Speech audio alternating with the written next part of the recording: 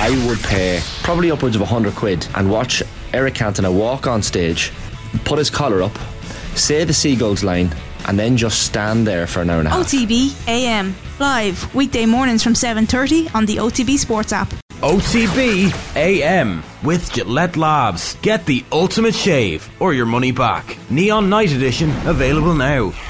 It is day 3 of the Special Olympics World Games in Berlin. Team Ireland has 73 athletes competing in 12 sports out of 7,000 athletes from 190 countries. The opening ceremony took place in the 1936 Berlin Olympic Stadium with a dark history which has now turned to light. Henry McKean is in Berlin for us now. Henry, good morning.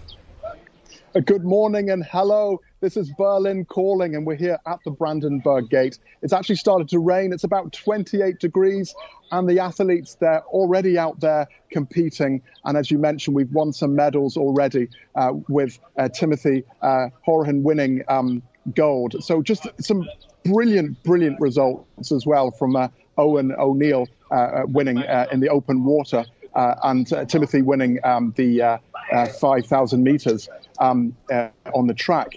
And such an amazing atmosphere. And I'm glad there you mentioned, Jay, you mentioned the Second World War, because we're steeped in history. Where I'm standing right now, for example, just 78 years ago, it was the end of the war. And you mentioned the 1936 Olympics, which obviously was, it was a Nazi Games. And for the Special Olympics to come here, it's breaking down barriers.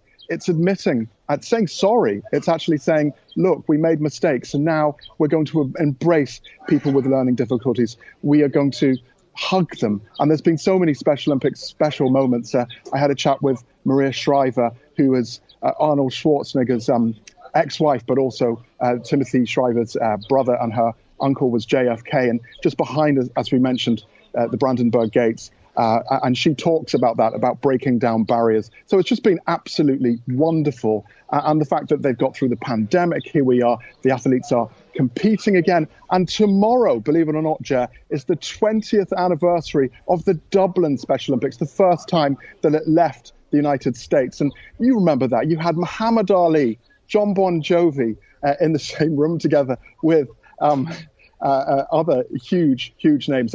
We mentioned Arnie there. And Nelson Mandela was there too, and great memories. And here we are making more great memories.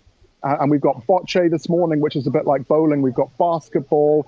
We've got gymnastics. There might be some medals in gymnastics. And 73 athletes from 4 corners of Ireland. Another sport that's, both sides of the border. So just wonderful to be here. And believe it or not, Jer, this is my 6th games, if you include Dublin and then the Athens, and then LA, Abu Dhabi, and also the Winter Games, where I didn't get to meet Arnold Schwarzenegger in Austria. But no, I just have to stop going on about Arnie. But yeah, just absolutely fantastic here in Berlin. I was going to say, you're a veteran of this now, Henry. How do they all compare? Has it continued to grow and get bigger, or has it always just been an absolutely massive extravaganza?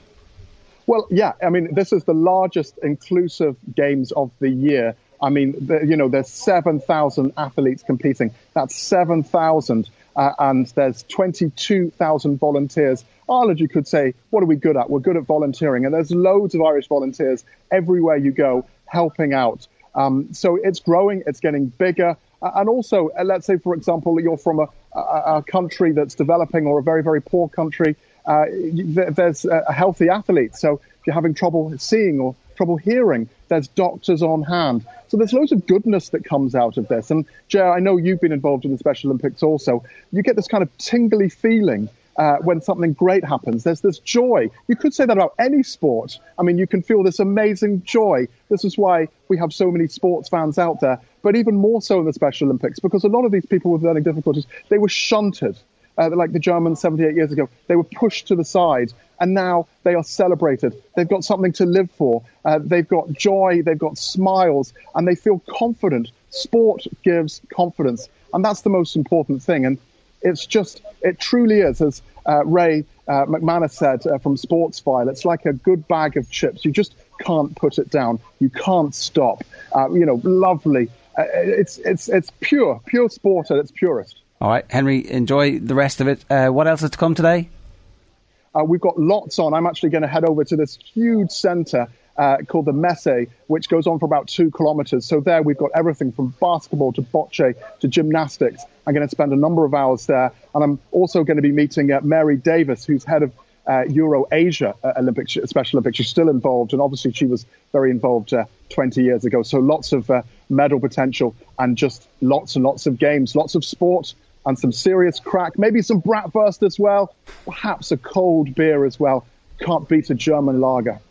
At 28 degrees, you probably deserve it, Henry. Good stuff. Thanks a million for joining us. Cheers. OTB AM with Gillette Labs. Get the ultimate shave or your money back. Neon Night Edition available now.